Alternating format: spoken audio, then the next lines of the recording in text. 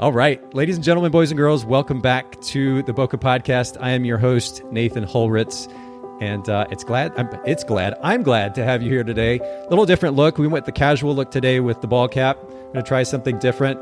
Maybe it'll help you relax a little bit too. I think I need to do that sometimes, but I'm glad to have you here. For those of you that are listening to the audio after the fact, do keep in mind that we actually live stream all of our podcasts at the Bokeh Podcast.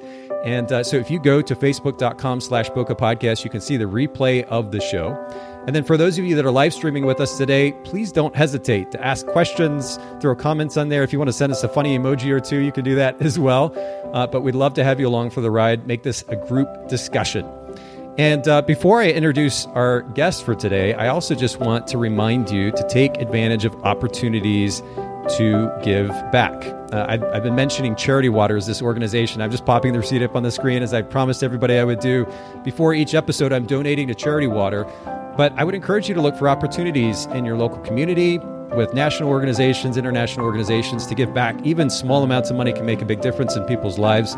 And I was certainly inspired by one of our guests, Sean, who came on the show not very long ago and really pushed us in that regard. And I want to follow suit and encourage you with that as well. All right. Enough of me talking and rambling on here. I want to introduce our brand new guest for today. Kyle Goldie is here on the line with me. Kyle, thanks for working with me through all these tech issues and jumping on a call, making this happen. Yeah, absolutely. I appreciate you having me on here today.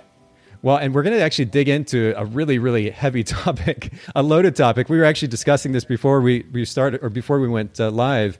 It's a topic in SEO that could go so many different directions, and we could easily fill probably 20, 30 hours worth of podcast episodes getting into even just some of it. We're going to talk specifically about keywords as it relates to SEO in just a little bit. Even that topic could be multiple episodes long. We're going to try to do our best to fit in some key ideas into just this episode today. But before we go there, I usually like to ask my guests a series of questions, kind of sort of rapid fire. Sometimes they go longer than the 60 seconds that I asked for. But I start with brand position. And I know that you have both a coaching business and a photography business. Maybe for the sake of the photographers, we can talk about your photography business. Talk to us a little bit about your brand position or the value proposition that your photography business offers. Yeah, over the years, it's become a little bit easier for me because I've now been a full-time photographer, well, quote-unquote full-time, right? I have these other things. I also own a coffee shop with my wife, too. Wow. But I've been a photographer now, quote-unquote full-time, for 13 years. Okay. For the first six and a half years or so, I was a commercial fashion photographer, primarily working down in Los Angeles. And when I am having some prospects reach out to me, they are really liking that fact. They like how I have a fashion background, how I'm bringing that into the portraiture of their wedding day. And within the content itself, I'm really calling out how I'm a natural light photographer who is specializing in outdoor, away from the city weddings. I have a semi-split audience, so about 10% of my audience wants still have a city-based wedding. Okay. And so I have about 10% of my content still reaching out to them, because if they have the budget for it, and you're still an awesome person, let's go for it. Okay. Because that person is still wanting away from the city, outdoor content for their engagement session and things leading up to it. So it's this blended approach, essentially, of my background in the fashion world, doing this for 13 years, having now worked with over 2,000 clients. Whoa. And having, a lot of background and experience going into it.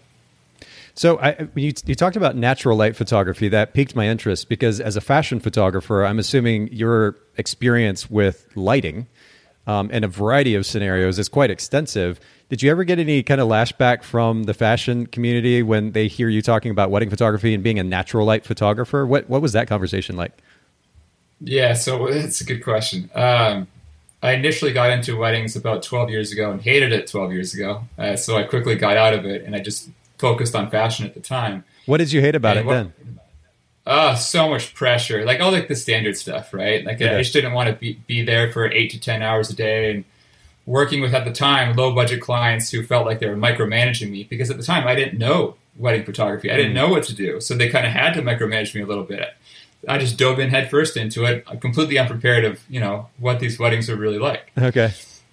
And so when I got into fashion, and I kind of climbed up the ladder, so to speak, in that industry, they really look down on the fact that you're a wedding photographer. And so I really wanted to, at that point, get intentional about splitting the brands. So the wedding brand that I created, which is called Luma Weddings, is Luma Weddings because it's not my name whatsoever. Okay. And so when my fashion clients Googled for me, they found my fashion work at the time. And over time, I kind of realized, well, why am I even caring? If this fashion client over here really cares that I'm also photographing weddings, is this person really the ideal client for me? Do I want to work with this particular person because they're judging me? And over time, I actually did lose a couple of like those hoity-toity kind of fashion clients, and I didn't care. Okay. Well, I'm just straight up. Yeah. I'm actually on your, and I had this up for anybody who's watching or listening live. Of course, you saw this, but I pulled up Kyle's photography website, and it is lumaweddings.com, Luma, and then weddings.com. Of course, we'll link to this in the show notes at bokehpodcast.com. But man, even just a small sampling of your work here is just absolutely stunning.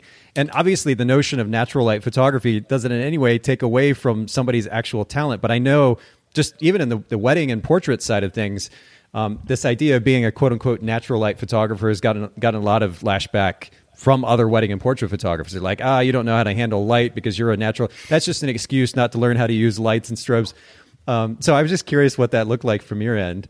And it sounds like you had to deal with a little bit of that too. I mean, I'll just be real. I don't give a shit, right? Like when I was shooting fashion, I was primarily shooting fashion outside on location. And I really liked to use like modifiers. So I had a lot of scrims and reflectors and teams and assistants that kind of held a lot of these things to be a bit more mobile with it. And I really just personally enjoyed for myself how this looked using natural light and just controlling natural light still using these modifiers. And then with the wedding world, I used to have a whole bunch of like the 3-point setup during the reception. I used to have some fill flash and all that. I just didn't personally enjoy it. I didn't like to lug around all this gear unnecessarily, in my personal opinion, right? Everyone's different with art and their approach. That said, I wanted to try to simplify for the sake of simplifying and see if my clients even cared, like my clients, right? And so I had the 3-point setup. So I had like really dynamic lighting during reception at these like ballroom and hotel type things earlier in my career. Yeah. And then I was like, you know what? I'm just going to leave this at home and force me into having an on-camera flash with a Gary Fong diffuser on it. Yes. And see if my client even cares. Yeah. And so I brought that with the Gary Fong diffuser, showed up, photographed him. They loved the photos. They're absolutely ecstatic over them. I'm like, okay, well, bring this to the next client. They love the photos as well. Mm-hmm. So they just don't care. My clients don't. Some clients might, my clients don't. And I would venture that 95% of our clients don't. And I think when a photographer who is kind of very egotistical about their so-called art hears something like that, they immediately get defensive and they're like, oh, but my clients do. And the reality is most of these photographers probably haven't had conversations with their clients and actually asked them these questions directly, or the clients has never brought it up to them. There was no need to have that conversation because it wasn't even a concern of theirs. We have a tendency, I think, as photographers of maybe projecting that on our clients, and the reality is they're not noticing it. And it's not, I think the other area that some photographers might get defensive, they're like, well, so what, are you going to compromise your work because they don't care? You say don't care. And that's not the point. I think it's on us to maintain a standard, but we also have to keep some perspective and let that perspective dictate the way that we work so that we don't waste our time with unnecessary concerns. And as Andres actually commented from YouTube, he says, good for you. Glad you didn't allow them to dictate your worth. And I think that's a great point. Yeah, 100%. And again, it comes down to you kind of controlling what you deliver and the expectation of what you're going to deliver, right? So if you're having this entire portfolio and all these blog posts and all this social media content that has a 3-point setup, well, the next client's going to expect it. Whereas if you're showcasing all this work that has the on-camera flash and it's very directional light, and if they still like it and they're still hiring you and you're still getting paid what you want to go get paid, then great. Simplify the life. Like you don't need to have this 3-point setup inside the reception room. It's not necessary. Agreed.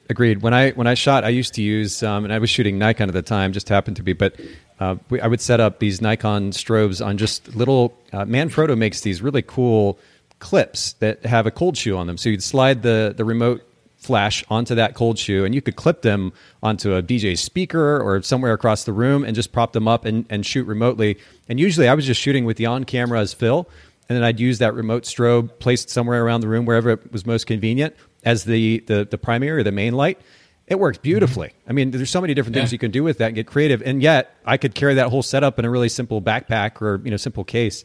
I love simplicity. I think it's the way to go. So I'm right there with you. Well, I want to keep the conversation going because there's a lot more that we have to cover. We're definitely going to link to your website, your photography website, and of course your coaching website, which we'll talk more about in the show notes at bokehpodcast.com. Everybody make sure you go there, click on that, and take a visit. But let's get to customer experience. This is another question I ask, and I know it seems a little bit cliche, but I think that customer experience, and as it very much relates, relationships are kind of the two underlying keys to a really successful business.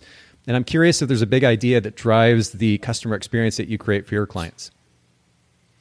So I get that question asked quite often of like, how do I, better my client experience? And I used to send a bunch of like gift cards and experience things and handwritten cards and boxes and fun little things that they were, filling out as part of this questionnaire so I can understand more of the personality type to deliver to them something that's unique to them. Sure. People liked experiences. They did. They said thank you all the time. I used to give them like surprise things of artwork after the fact, and they really liked that. They still said thank you. They still sent me referrals. It's great. But again, I wanted to just test, right? And so all of a sudden I was like, you know what? I'm going to do nothing. And then I still got referrals. And then I sent out just handwritten cards, and people really appreciated the handwritten cards instead of just like an email that was sent out. Mm-hmm. But long story short, I'm still getting referrals, still getting people ranting and raving about me, which is great, and that's what we all want. But I noticed that they cared about the actual physical experience, the client communication, so I'm not taking a week to get back to them on something. I'm answering their questions before they even have the questions, because I'm guiding them over to kind of what to expect, and here's what I recommend you do for this and this. Sure. And I just make sure that they have a hell of a lot of fun. Like, I'm a good person. I joke around. I make sure that I'm, being there, making sure they're having the best day of their life, because that's what they're there to do on their wedding day. So as long as that they're enjoying working with me and they feel like this is a professional experience through literally everything, inclusive of client communication and the result and the speed of everything, then they're going to send me more business, regardless if I send them a gift card or a wine basket filled with cheese or whatever. Okay. Interesting. So you didn't notice any fall off in the referrals despite not sending the gift backs. It was really all about the experience that you created largely when they were with you, that interaction. Literally zero fall off. Interesting. So I'm curious about this because I'm I don't know, if I were to categorize myself, I would think in many cases I tend to be a little bit more introverted, but when I think many photographers, even much more so than I am, you've probably heard this a lot in your consulting too. Photographers are like, I'm an introvert, so I'm uncomfortable meeting new people or interacting with these new clients that I have. Mm-hmm. For those photographers, do you have an idea or two that you would want to throw out there that would enable them to better, I guess, create this experience that you're talking about, especially when they're a little bit timid? Yeah, awesome question. So I'm an introverted extrovert myself, and okay. I feel that most photographers are introverted at some level. That's why we're behind the camera all the time, right? Sure. So when you're talking about trying to get over this hurdle, in my personal opinion, being someone who's introverted and being someone, by the way, who's lived with anxiety my entire life, literally since birth, this is something that just kind of comes with practice, as an example. Like, I don't like doing live videos. I don't like doing stuff like this. But you know what? I'm going to show up. I'm going to give value. I'm going to try to be myself as much as humanly possible. And I'm going to make some jokes along that way because that's just who I am. Like, I might not always be super comfortable, but I'm going to do it. And I'm going to pay attention to what this client is wanting at this particular time and then give them value. As long as they're getting the value out of it, and again, I'm being quick with this communication so they're not like waiting for this response for 3 days or a week or whatever it is. Yeah. I'm giving this person value. I'm there for them the whole process. So really, it's just a matter of showing up. I mean, I heard you say that phrase a second ago, and I think we tend to overcomplicate things many times, and sometimes we just got to do it, right? Yeah, just try your best. It's all you can ever do. Like, if it sucks one day, hey, you suck that day. That's fine. Then the next day it's going to be better. Like, you learn from that little mistake. You happen to do that one time. Hey, I made a mistake. I'm not going to make that mistake again. Brilliant. I love it. And you also have the support of your wonderful dog in the background there who's like tilting his or her head. I love it. Like this little sideways. He's like, hey, what's going on? Or she. Yeah, his name's Canon, like the camera. Oh, that's brilliant. It was funny. As we were talking, he's walking up behind you and just tilting his head and trying to figure out what was going on up there. It's really cute. All right. Well, he wants to sit on my lap essentially as we talk here. He's just going to cry the entire time if he doesn't. All right. Well, talk to me so we're going to kind of switch gears a little bit. Time management is something I'm a little obsessed with, and I think it's played in my favor a lot of times. But I know there's always a balance to be had, right? There's something to be said for work ethic and putting a lot of hours in sometimes. What is that? I hate to use the word balance because it really just looks different for everybody. But what does time management look like for you? Is there a big idea that's enabled you to find a balance you're happy with in your life and business? Yeah, awesome question. Massive pain point of so many just business owners in general, regardless of being a photographer or not. So earlier in my career, I'll just say what it was. I had a large ego. And I hired a mindset coach for $3,500 to get me out of my own way. Wow. And just really just make me come down to like the root of who I was all over again, get rid of bad habits that I was doing, and letting go of some control that I was wanting to maintain within my business. Meaning like, I have to go edit my own photos. I have to do all the admin stuff inside my business. I have to go, make my own website beautiful rather than outsource that part to someone else. Because I wanted that control over it out of ego. Like, if it's going to be done right, I have to do it myself. Well, that's awful. Like that's not necessary. If you want to go do that yourself, and if you're good at it, then great. But otherwise, outsource it, especially if it's taking you too long. Because when you're editing photos yourself, as an example, the way that I like to look at it is during that period of time, even though I still need to deliver this result, if I'm doing it, that's also me not marketing my business and getting in front of the next ideal client that I want to go book. Sure. So me editing my own stuff and taking the time is costing me money. Mm-hmm. So if I were to outsource the editing, then great, I'm now saving that amount of time. I can then take that time to either go do something for my marketing or go spend that time with my family because I really value my family time. So I'm curious, because when you talk about ego, I can certainly relate as well. This is something you talk, and I actually like that phrase, getting out of our own way. I have gotten in my own way way too many times, and unfortunately it's gotten in the way of relationships in many cases as well in the past. And so learning to get out of our own way is really important. This is especially true when it comes to this idea of delegation.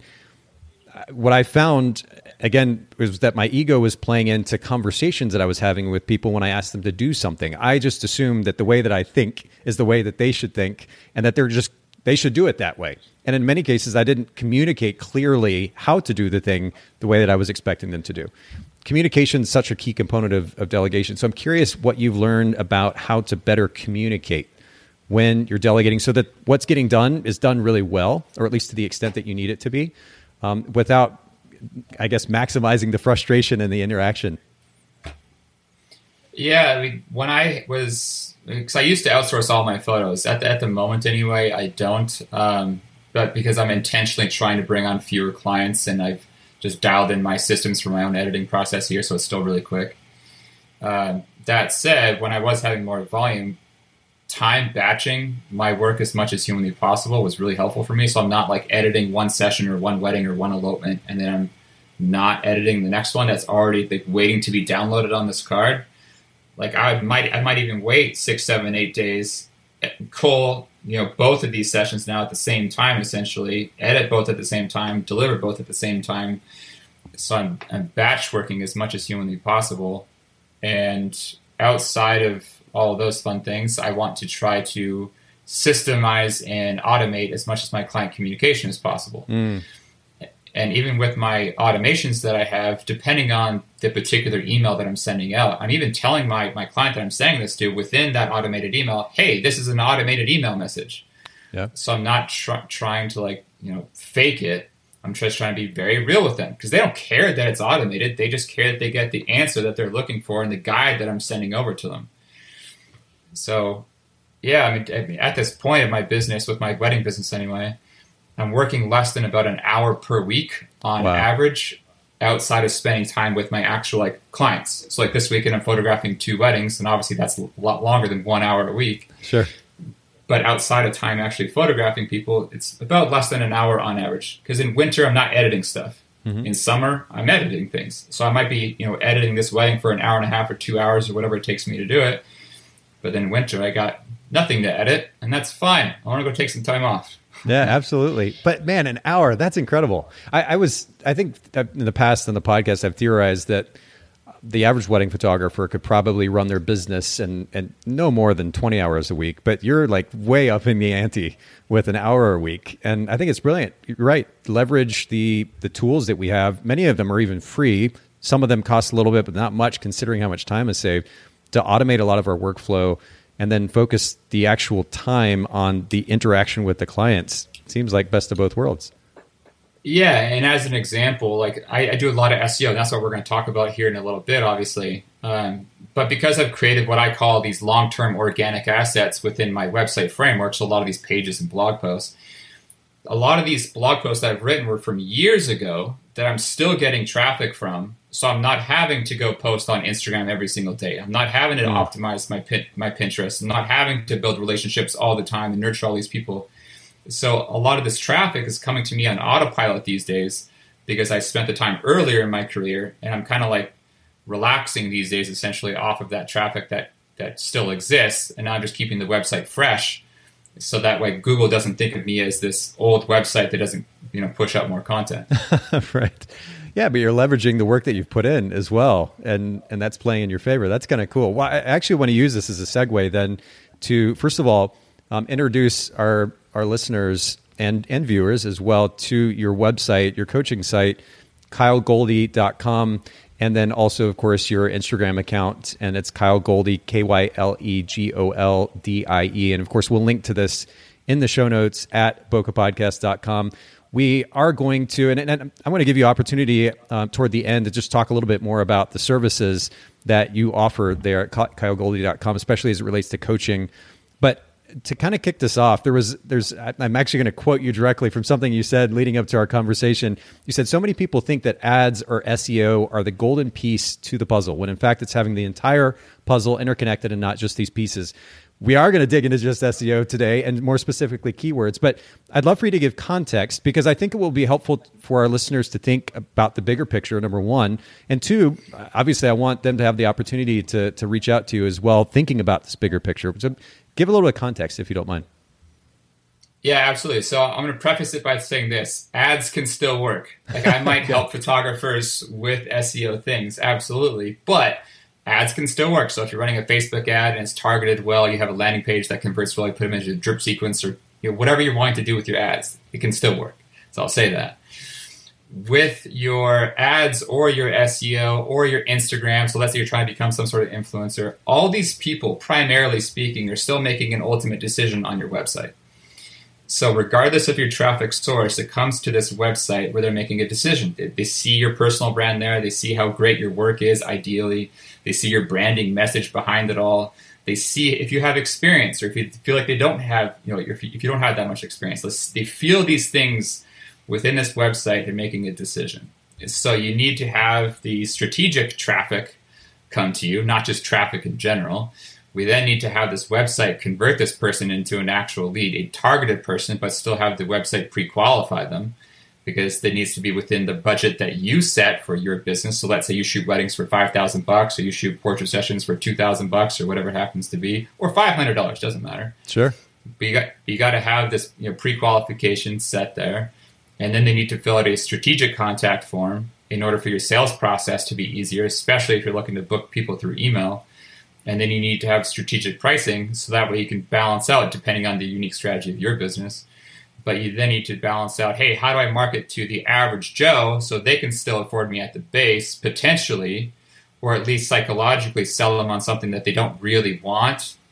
And then they pay you more money down the road for something that they really, once they see all the photos, as an example for a portrait session, oh my God, these are all amazing. Now I want the whole collection, or I want all this artwork now. But at the front end, hey, it sounds affordable at $500 or $700 if I only want my 5. Or man, I only want my 24 by 36, canvas if it's just artwork that photographer's trying to sell. But then at the back end, you sell more stuff. Or as an example for the wedding photographers here, instead of having your base at 8, have your base at 6. So that way your base at 6 sounds more affordable, because maybe your average market rate in Chicago or Seattle or New York is $3,500 for 8 hours of market average. But if you're this average photographer in this area, have your 6 at 35. So you're still in this market average here, and have your 8 now be at 4,500 or 4,900 or 5,200, right? But get them in the door. Because for the psychology of selling based on price point, they think that, hey, this person's in my price point. This is in the budget that I'm looking to spend. I don't know what this includes, so I'm going to reach out. But now because you're having more conversations, it's going to help you make more sales. Rather than saying on your website starting at $5,500, and now all of a sudden you're $2,000 above the market average, even though you could have sold them on $3,900 for 6 hours and $750 per hour. Yeah. So it just kind of helps you sell more to people because you're having more conversations. Okay. So what I love about your monologue just now is that you gave all of our listeners like 46 different things to reach out to talk to you about. Because really, truly, I don't think a lot of photographers, myself included, by the way, as a photographer, I shot weddings for over 10 years. It wasn't, certainly not at the beginning, and even maybe a good bit into my career, I wasn't thinking that way. And thinking about the big picture and then breaking that down into all these different moving pieces and thinking about how to address each one of those. I didn't go to school for business. I wasn't trained in business. I didn't know how to think that way. And I think a lot of photographers, that's the case. They jumped into photography and they're excited about photography, but they don't really actually know what it means to create and run a business that's going to continually drive business and grow at scale. And you have the tools necessary to help them. So you haven't asked me to do this, but I'm going to pitch you anyway. And I'm going to put your website up here on the screen before we get into keywording and SEO. I want to pop this up one more time. So for those of you, wrong button there. For those of you that are listening in or watching, just go to kylecoldy.com and you can reach out. In fact, you know what? Let's just talk about it for a second, Kyle. Talk about the services that you offer as a coach, as a consultant to photographers. What can they look for? Yeah, so when most people reach out to me, they're wanting SEO help, right? So before anyone signs up to literally anything, I like to hop onto a free call with someone just to understand if I can actually help them. Okay. Because when someone is saying, hey, Kyle, I want help with SEO, I say, great, let's go look at your website. Because I can help you with your SEO, but if your website is honestly bad, then we need to fix this website first before we start driving traffic to it because it's not going to convert. Okay. It's just like if someone runs Facebook ads, right? If your website is crap and the structure is not right and the branding message isn't right, the pricing isn't right, then you're going to feel like your ads aren't working. So it all starts with the free discovery call to understand with a mini business audit, essentially what your unique business needs actual help with. And then it starts with your time management because we need to understand your actual life because maybe you have a couple of kids at home as an example, and you only have 10 hours a week to put into your business. Okay, well, where should this 10 hours go? What should you do and what should you outsource? What budget do you have that you can outsource certain things? What's going to make the biggest impact? And then we're going to talk about the perception of your value, the pricing behind it, your sales, automations, your systems, your client communication, templates on everything. We're going to talk about advertising, marketing. We're going to talk about social media referral systems. We're going to talk about your SEO, your blogging, tools to use. It's literally everything. The shorter list is what it doesn't help you with. The shorter list is it doesn't help you run ads, and it doesn't help you with in-person sales. Everything else is what it helps you with. Okay. Fair enough. Well, we'll leave that as is. And of course, we're going to link to your website in the show notes, bokehpodcast.com, Instagram as well. We are going to briefly touch on, and it really doesn't even seem fair, but we're going to briefly touch on this topic of keywording because I know it's such a loaded topic, SEO even more so. But just to introduce, we're going to assume that a lot of the people listening in, maybe they've heard the terms before, right? They know what SEO as a general idea is. Maybe they're even quite sure what keywording is. Let's just start with a basic definition. When we're talking about keywords, what does that actually mean as it relates to SEO? Yeah, so essentially keywords are what someone is typing into Google to go find stuff on Google, right? So like if I'm looking for like best restaurants in Seattle, I'm going to type into Google best restaurants in Seattle. And you're going to find the top 10 restaurants according to Google and how well they've done their SEO.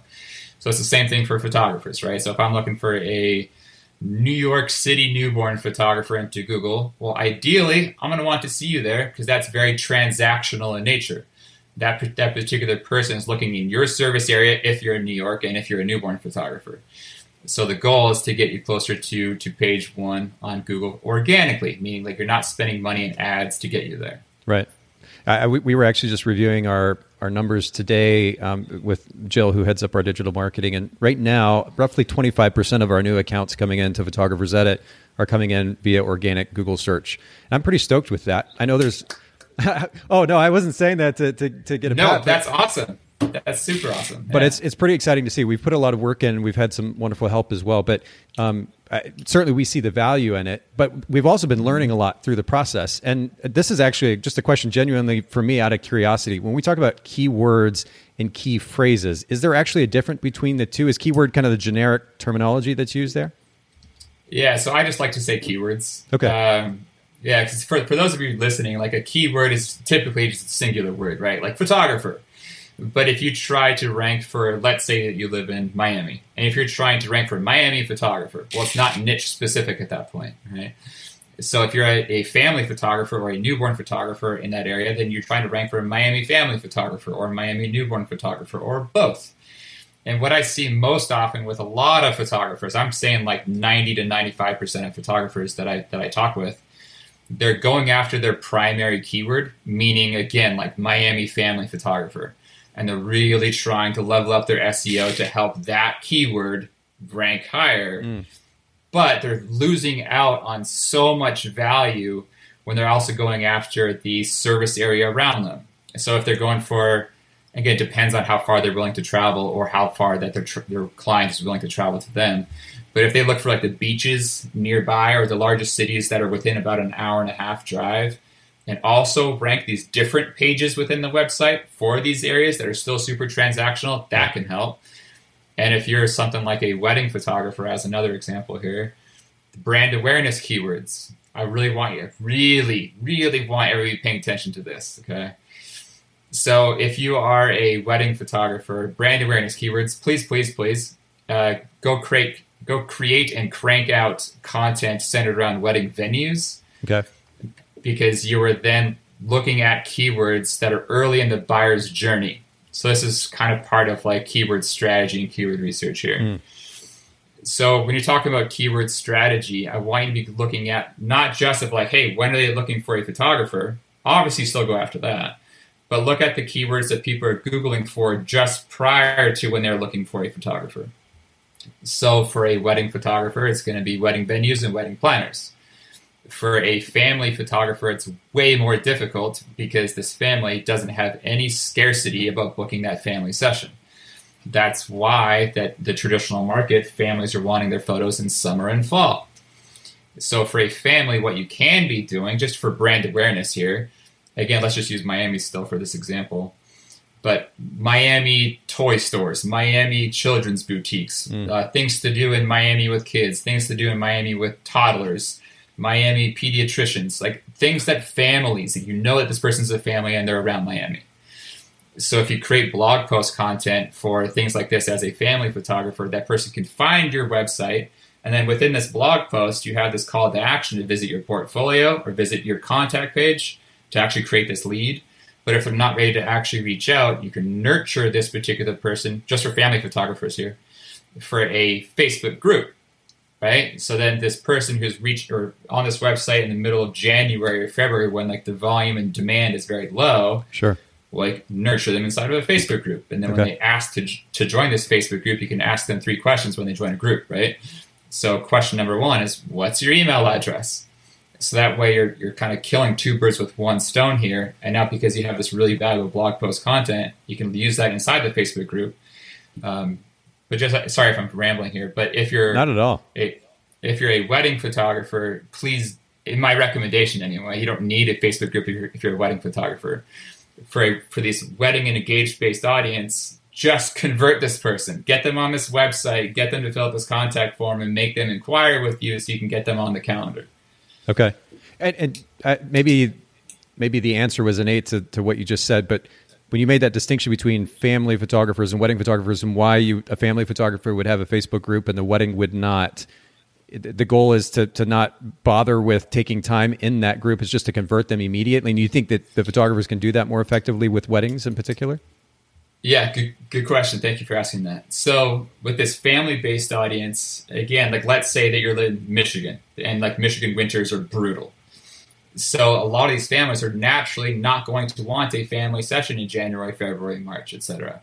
You can force their hand a little bit by creating these limited edition sessions by like booking a cabin in the woods nearby and doing like a log cabin kind of vibe and have like five slots available. Okay. But primarily this group for a family is to nurture this audience.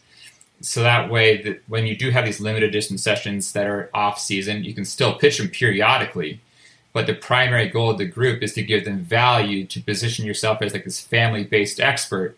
The group is just hosted by you as a photographer. So that way when they are ready to, you know, book that limited edition session or book their summer or fall session like they were going to initially, they're going to think of you. And so you're just really getting in front of the moms in this area, in particular, not so much the dads. So you're going to have like this moms group sure. Within this particular area here. The weddings, just they're engaged. So get them on your calendar right now for that wedding day. I guess that makes sense too. Just logically, they already intend to get married. So it's just a matter of convincing them that you're the best solution, I guess, at that point. You don't need to kind of fluff them up in that process leading up to the wedding. Yeah, exactly, right? Like you don't need to give them as much value and as much of like this like 7 touch point kind of marketing philosophy with your wedding-based audience. Your SEO is naturally going to do a lot of that for you. Because when someone is engaged, you got to think about the actual buyer's journey here. So let's say if it's Seattle, someone might be, getting engaged around Seattle. They have no idea where to get married. So they're just going to think, I'm going to Google for outdoor wedding venues in Seattle because that's what they want. They know what they want it to be around Seattle. They know what they want it to be outdoors. So it's a very generic search at this point. And then they're going to look through these lists and research around. Then they're going to start narrowing it down to like the top 3 or 4 or 5 venues. That's what most people do. Okay. And so once they narrow it down to like this top venue list, well, if they're Googling for that all over again, they keep finding your blog posts everywhere. So you're having these touch points with your SEO. So that way when they do happen to reach out and you have a strategic website and strategic contact form, and then you're emailing them back with strategic open-ended questions. Sorry, this is really fast, but then you're able to pull them through the sales process. So that way, by the second email, you're actually understanding if they're a real good fit because they're getting married at a good place. You're understanding a bit about their personality because of your open-ended questions. They're ideally sharing their story within that contact form, again, pulling from that. And within that second email, maybe third, you're booking this wedding client rather than having this long, drawn-out conversation email and now wasting a whole bunch of time. Fair enough. Okay, well, this is a brilliant segue, though, to my next question, which has to do with the concept of strategy. And you actually alluded to the word earlier, but I'll be honest, as a, and I think it's a cop-out, honestly, a lot of times. You hear these entrepreneurs that are like, I'm an idea guy or I'm an idea girl, but I'm not really good at the details. And the reality is we can't really be effective business owners if all we do is just come up with the ideas. We don't come up with a strategy, a plan to actually carry that thing out, to make that thing happen. We have to think about the details, or at least hire somebody to help us think about the details. When it comes to keywords as it relates to SEO, what does it mean to come up with a strategy for keywording? Yeah, so strategy in plain English terms, in my world anyway, I like to, again, think about blog posts initially. So you can do your pages or blog posts. The only difference between the two is really just the aesthetic of it. Regarding your keyword strategy moving forward, your trends. So there's 3 types of blog posts in my world, 3 types of keywords in my world. Okay. One, there's transactional. So the first one of transactional being area plus job title. So again, if you're a Seattle wedding photographer, that's your transactional keyword because people are more likely to actually reach out. They're looking for someone like you in this local area. A brand awareness keyword, so keyword strategy number 2 here, is figuring out which keywords the people that are using prior to when they're looking for a photographer, ideally as close as possible to that stage. So for a wedding photographer, it could be, again, wedding planners or wedding venues. For a newborn photographer that might be happening to listen to this would be something like a birthing center or a doula or a midwife or prenatal massage, prenatal yoga, something of this nature where like, hey, this person is pregnant. They're looking for something. They might not be thinking about a photographer at this point, but let's push out some content to get in front of this person over here. And then your third, in my world anyway, is just your value. So this is where I see a lot of photographers providing a lot of valuable posts within their website, to position themselves as an expert. So this is just like outfit tips or photography locations, or how to make sure your kid's not throwing a fit during a session, or what to do if he or she is. These are great to position you as an expert, but they're not helping you, in my opinion, drive in new targeted traffic, new leads, new business. Because no one's Googling for this in this local area. So regarding your keyword strategy and priority, number one, transactional, because people are actually looking for someone like you. Then go into your brand awareness. Start in your local service area, so the city that you live in or the biggest city that's near you, if nobody's searching for the keywords in your market, because maybe you live in a small town or something. And then from there, you can start to expand the service area until it's about an hour and a half away. After about an hour and a half away, I've noticed a lot of natural objection, people saying like, oh, I don't want to drive an hour and a half to go work with you. But if you're like the best, most badass photographer that exists, maybe they're willing to drive a bit further. Okay, so I wasn't sure if you were going to keep going there. I by the way, I'm taking notes. So if you see me look down, I'm literally with my pen and paper here taking notes. Transactional keywords, brand awareness keywords, and value keywords. I've never heard it quite broken down that way, and I love. I'm a very practical, logical guy, and I like that, like the step by step and the way that you've ordered those there. When we talk about this idea of establishing ourselves as so-called experts, when everybody and their brother and sister is establishing themselves as experts and writing blog posts, how much value does that still carry in this day and age when everybody's been told to do that? It's kind of also like, hey, I'm a fine art photographer, right? Totally, yeah. Like, I'm a fine art photographer. I'm a luxury photographer. Like, okay, great. Well, what the hell is fine art? Right. Like, it's such a subjective thing. Yeah. Because someone can say, oh, I'm this expert. I've been doing this for 2 years. Well, okay. Well, like, you've been doing it for 2 years. So, like, you might be really talented, but are you the expert compared to the other person, the very next website, who's been doing it for 20? Like, is that person more of an expert? Well, maybe the person who's been doing it for 20 years is not as good as a photographer even than the person who's been doing it for 2. Like the very generic length of time means nothing when it comes down to art. I've seen so many people, as photographers anyway, that come into the marketplace. They don't know how to run their business quite yet, which is fine, but they're incredible photographers. Just absolutely amazing right off the gate. But then there's some people that have been doing this for their entire life, and subjectively speaking, they're not so great. So regarding being an expert, I wouldn't ever call yourself an expert. I don't call myself an expert. Okay. Like, it's not necessary, in my opinion, anyway. People are going to be booking you based on a few different things. They're going to be booking you based on your content. Content's always going to be king. You're a photographer. If your style sucks, no one's going to hire you. If you're really awesome at what you do, people are naturally going to want to hire you. Your goal here is just optimizing your conversion rate and charging a little bit more so you can profit more per client. So content's king. You need to then have a personal brand that resonates with your ideal client. So as an example, like if they're on this website and you're just treating your website as just like a portfolio and that's it, and there's no personal brand attached to it, and if you're trying to make this emotional sale to someone who's getting married or someone who's giving birth, then you need to have this personal brand so they can trust you. They can understand if this is going to be fun to work with you or not. If you're this really stiff person, well, I don't really want to hire you as my wedding photographer, regardless of how good your work is. Personally speaking, I want to know if this is going to be awesome to work with you, and this work is really cool too. So you need to lean into your overall branding message, who you're for, who you actually are, because people are going to be able to tell if you're being authentic or not. So it's not just a pretty website that's going to work for you. It's this pretty website that's strategic with strategic content, with a personal brand that flows in with them and a branding message to back it all up, with social proof as well. So like the reviews from your clients are really killer and you've been featured in different places, all these things over time, right?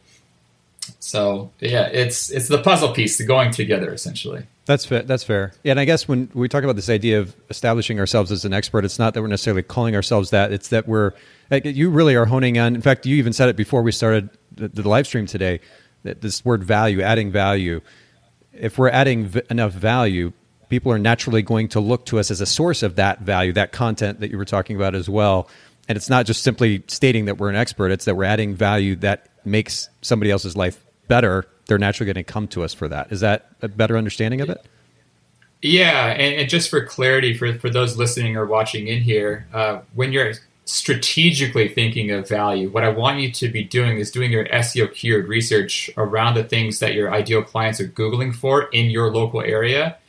And then if you're finding that these keywords that they're Googling for are found with volume, meaning that people are actually searching for this keyword, then you can start blogging about this type of thing to give them value, again, on autopilot. Because then you create this blog post. That blog post ideally gets found for years to come.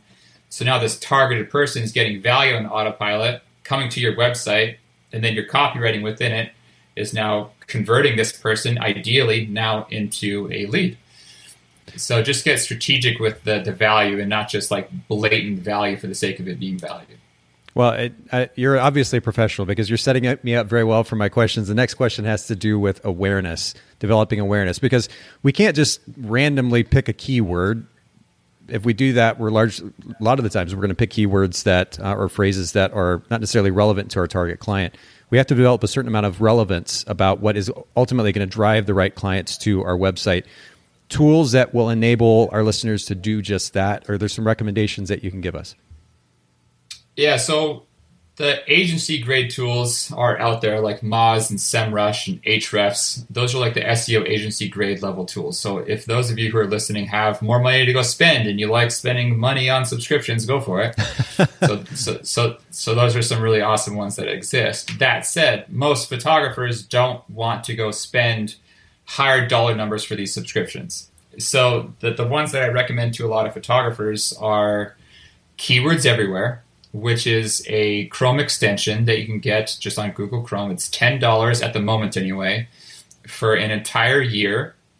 And that one has 100,000 search credits that you're able to use within this $10. So it's basically unlimited search credits. So you type in like what you think your ideal client is Googling for, you put it into Google, and it'll spit out the very rough search volume and competition for that particular type of keyword.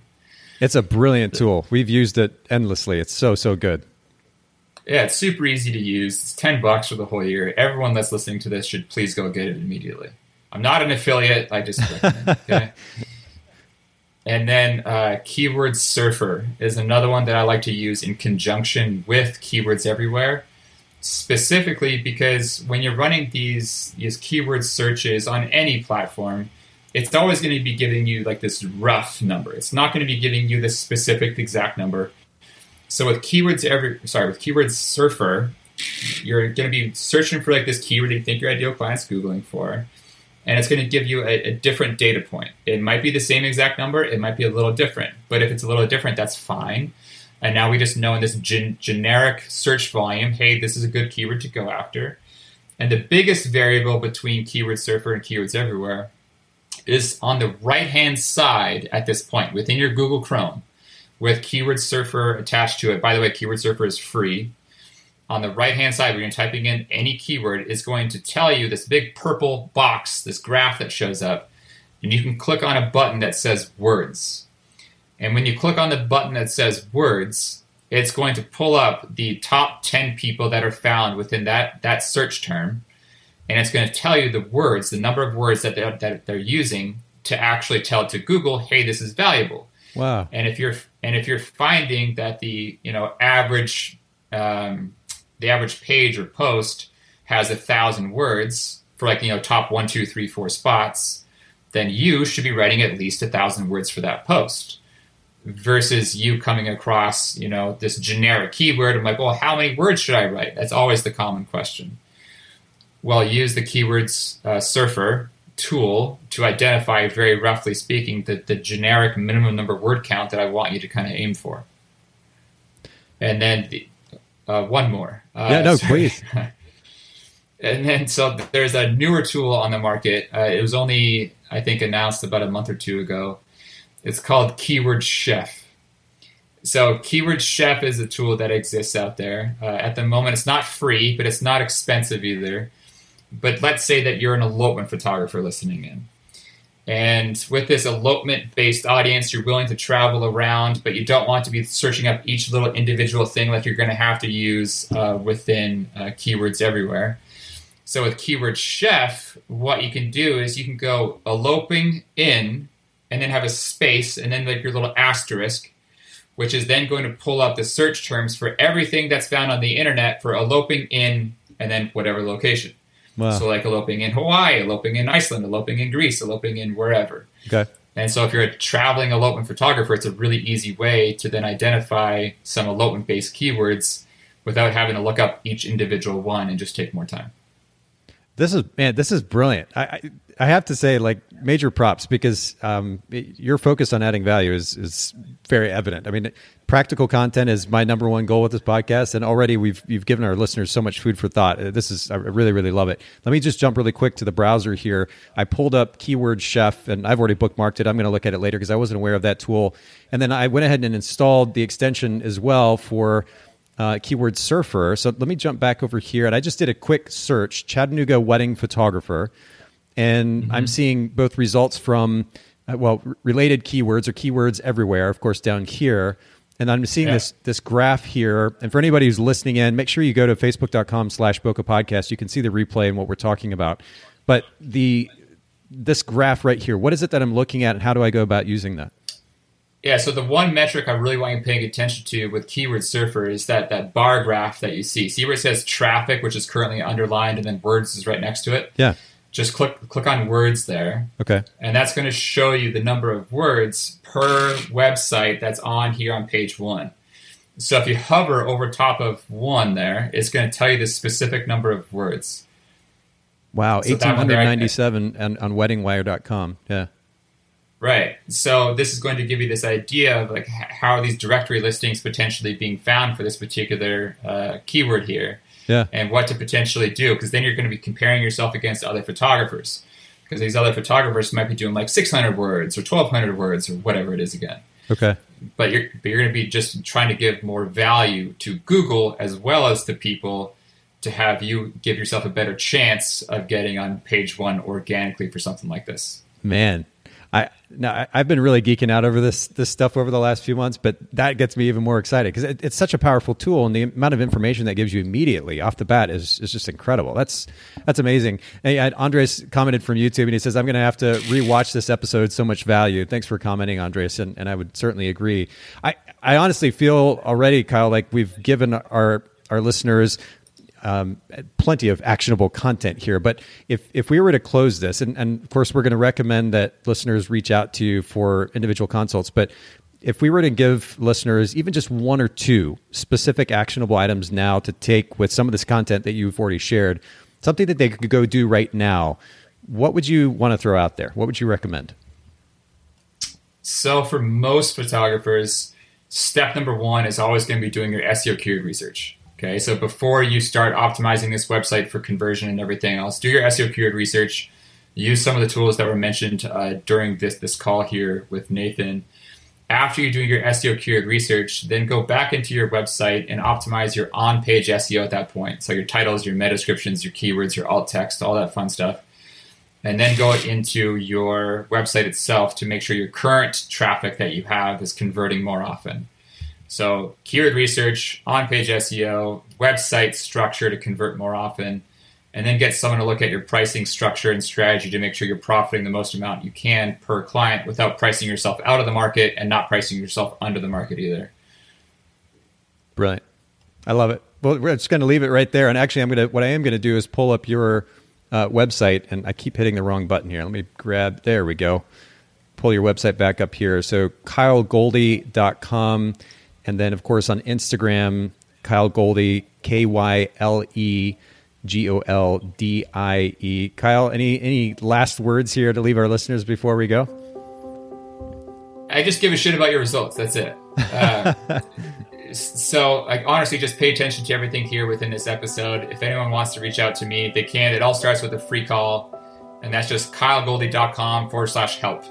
That's it. That's where we can have a chat. If you don't want to do anything beyond that, that's fine. I just want to give you guys more value.